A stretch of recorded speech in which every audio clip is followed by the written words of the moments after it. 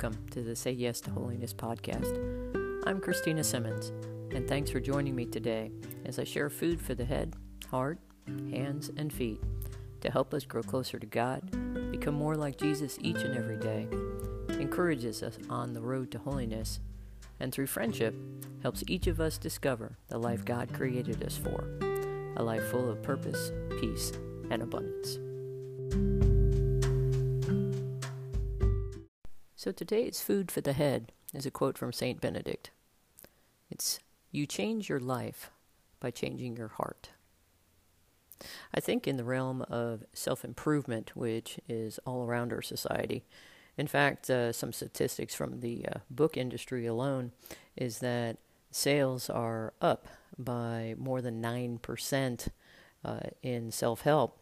And the reality is that particularly the millennial generation, the 18 to 33-year-olds, they've committed to making personal improvements 94%. So almost the entire generation is focused on making personal improvements, compared with only 84% of baby boomers, those born 1946 to 1958, and then Generation Xers, only 81%.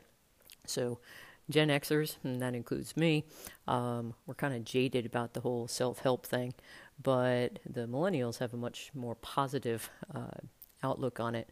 And it's a good thing, because the reality is that, as St. Benedict told us back in the 5th century, you change your life by changing your heart. So as we're reflecting on that food for the head, think about how it is that when you have changed your heart, for example, in friendship towards a particular person, it might be a coworker who was annoying you, or a family member that you just didn't get along with. But when you looked at that person in a different way, when you changed your heart towards them, didn't it change your life? Maybe there wasn't this anxiety or awkwardness, around the water cooler or in the break room at work when you encountered this person. Or maybe you weren't so concerned about encountering this annoying uncle or cousin or whoever it might have been around the family dinner table at Thanksgiving or at Christmas. So the reality is that when we change our heart, then we truly do begin to change our life. And that kind of ties into the food for the heart. And it's not necessarily a quote so much as it is building upon this quote from Saint Benedict about how do we change our heart. And the true reality is that we change our heart by allowing ourselves to be changed by the creator of our heart, by spending time in daily prayer and meditation. When we allow ourselves to sit with the Creator who molded us and will continue to mold us if we but spend time with Him. And this is truly important for any of us who are involved in any kind of work, but particularly in ministry, when we're trying to be intentional about encountering others as Jesus does, when we want to try and be molded into the image of Jesus more and more each and every day.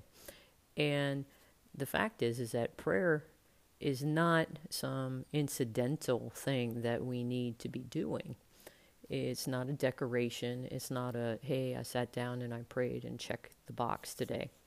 Rather, it's our lifeblood. It's how we are able to get the strength and also the guidance that we need to be able to do the work that God has placed before us. Bishop Barron tells us very simply, kind of building upon this, is that without prayer, nothing will succeed it. And the other fact is that without prayer, no ministers are going to come forward to do the work. And I'm not talking just formal ministers. I'm talking about anyone who is going to be going and doing work of mercy, doing food, feeding the hungry, clothing the naked, encountering those who are in prison, the corporal works of mercy, or the spiritual works of mercy, comforting those who are grieving, helping and praying for those who are ill, being able to be present and to listen, and also having the courage to share the truth with someone, to admonish the sinner. And that's not about judgment, but rather it's about us being open to allowing the Holy Spirit to prompt us, and then to be able to speak with His love and with His mercy, to be charitable in how it is, but to love one another enough that we're willing to say something when someone's going down the wrong road. I often find it amusing that we're not going to allow someone to continue walking towards a cliff without telling them, hey, there's an edge of a cliff there. Stop. You're going to go off. It could be dark and the person might not know the surroundings and they're walking towards a cliff, and we wouldn't just stand by and let them walk right off the cliff. But yet we're willing to do that in our world today when people are definitely moving towards things that are not good for them. When we see them developing relationships perhaps with people that are not good influences. Friendship is one of the key ways that we are helped and sustained on the journey, and that's one of the main things that I hope that this podcast kind of becomes for us, is an opportunity for us to share with one another. And again, I encourage you to reach out and to send me whatever it is that your thoughts are about what it is that I'm sharing, but I'd like this to be a conversation. But it's in friendship that we're able to become more effective proclaimers of the gospel. And this is a part of why religious communities were formed. One of the most effective ways to be able to be countercultural and speak to whatever culture you might be in across the centuries has been the idea of poverty and simplicity of life.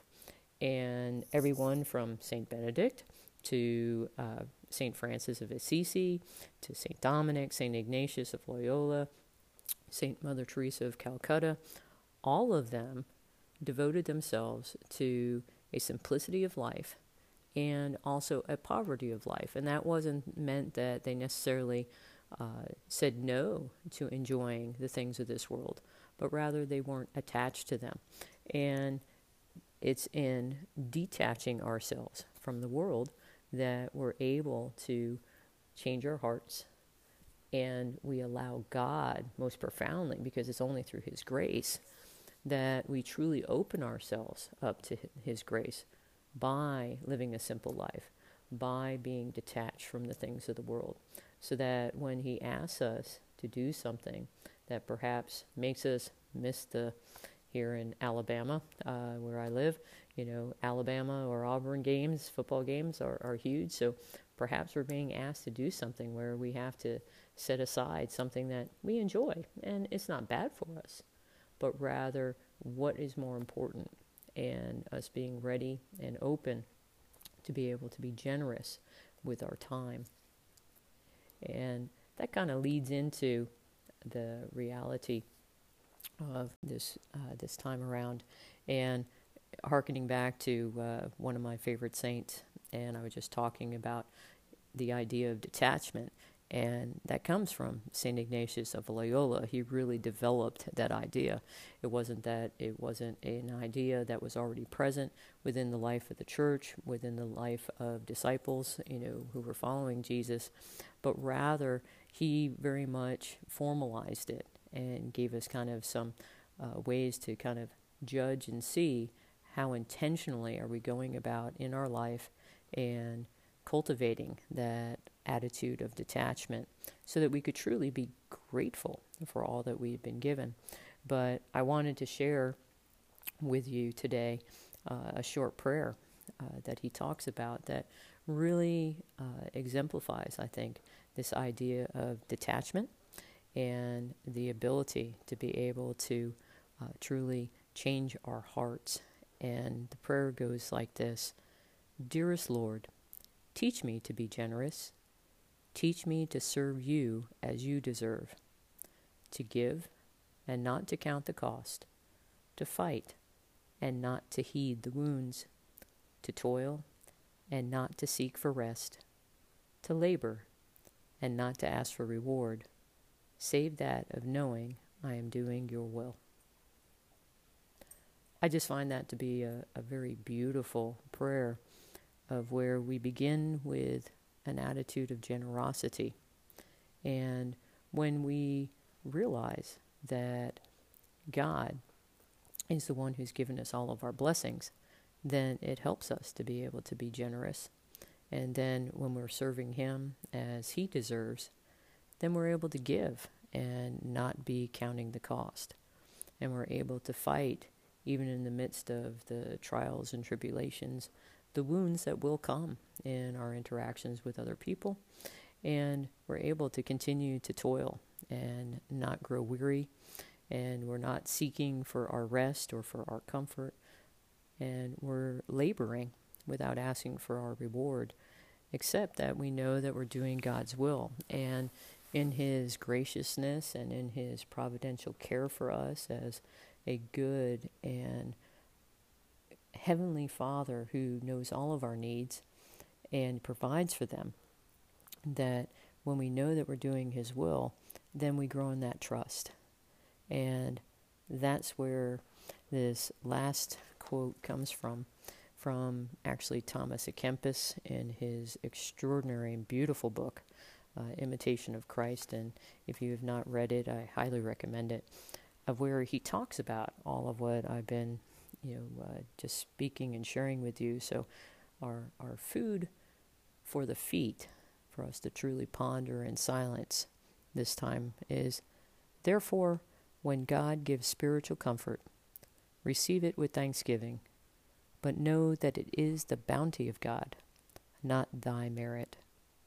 Be not puffed up, be not overjoyed, nor vainly presume, but rather be the more humble for this gift, and the more cautious and fearful in all thine actions. For this hour will pass away, and temptation will follow. When comfort shall be taken away from thee, do not presently despair, but wait with humility and patience for the heavenly visit. For God is able to restore thee a greater consolation. This is no new thing, nor strange to those who have experienced the ways of God.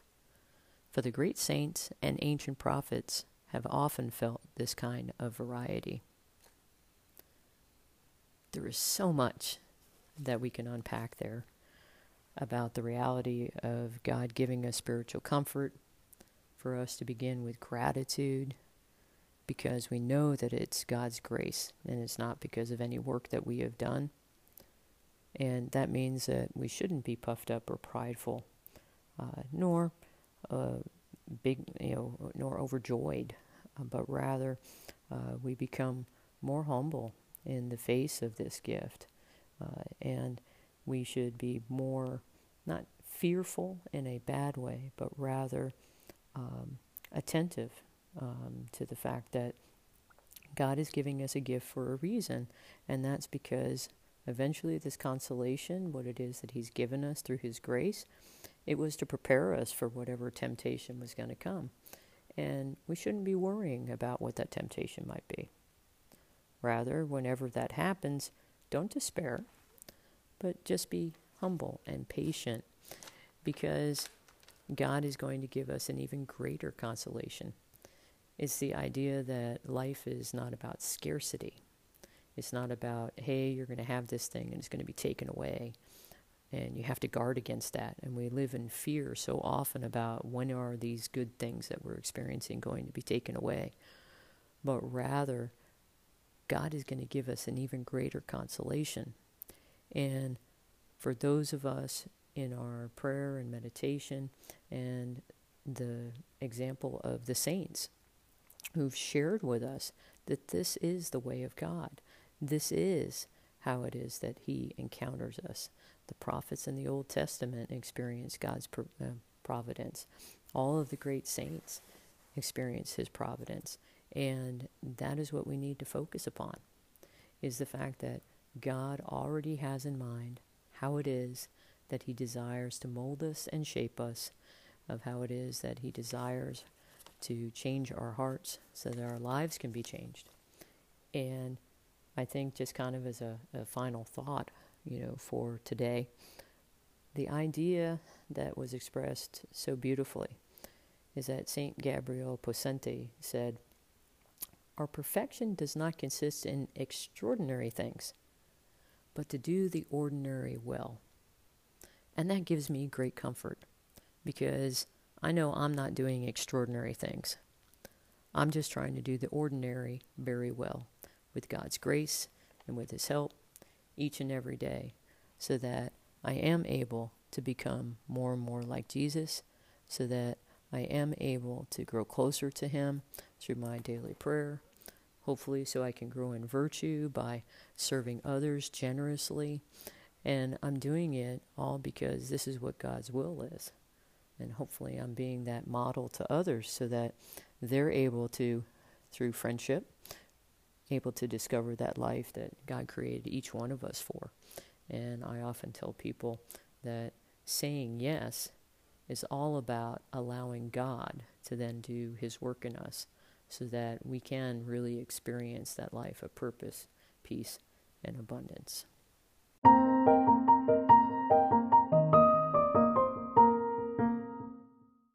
So one of the things that I'm going to be making a part of my podcast, and is very important, and I have to laugh because it's so important, and yet I forgot about doing it in my first podcast, is the idea of establishing a resolution.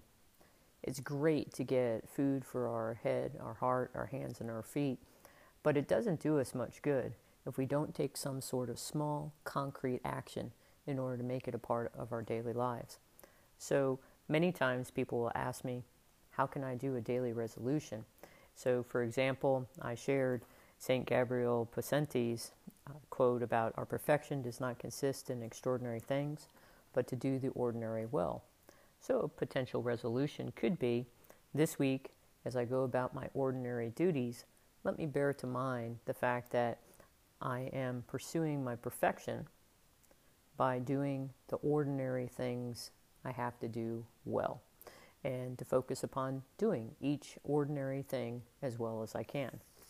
Or another resolution might be just remembering the quote that I began our conversation about from St. Benedict. You change your life by changing your heart. So each time I pause, perhaps one time a day or twice a day, and I think about, Lord, I want to change my heart because I want to change my life. Or I actually think about the quote, you change your life by changing your heart. And that kind of becomes a little bit of a touchstone for moving ahead. Any of those are great, small, concrete ways that you can bring what it is that we've talked about today into your daily life, and being able to move ahead in growing in virtue and on this journey to holiness. So I think that's a good place for us to conclude our conversation today. I do encourage you in the week ahead to set a resolution and pursue it as best as you can. It can be either one I suggested or one that the Holy Spirit has placed on your heart during our time together today.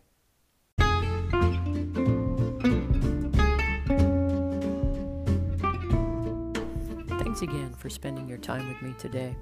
And if you have any suggestions or topics for upcoming podcasts, please reach out to me, either through my Facebook page at Say Yes to Holiness, through my website, www.sayyes-to-holiness.com, or send an email to me at christinasimmons@gmail.com. I truly look forward to hearing from you. Please know of my prayers for you and your families, and for all of us who are walking on the journey together towards holiness. May we be given the courage necessary to say yes to doing whatever it takes, so we may always tell the Master of Death, not today. Until next time, God bless.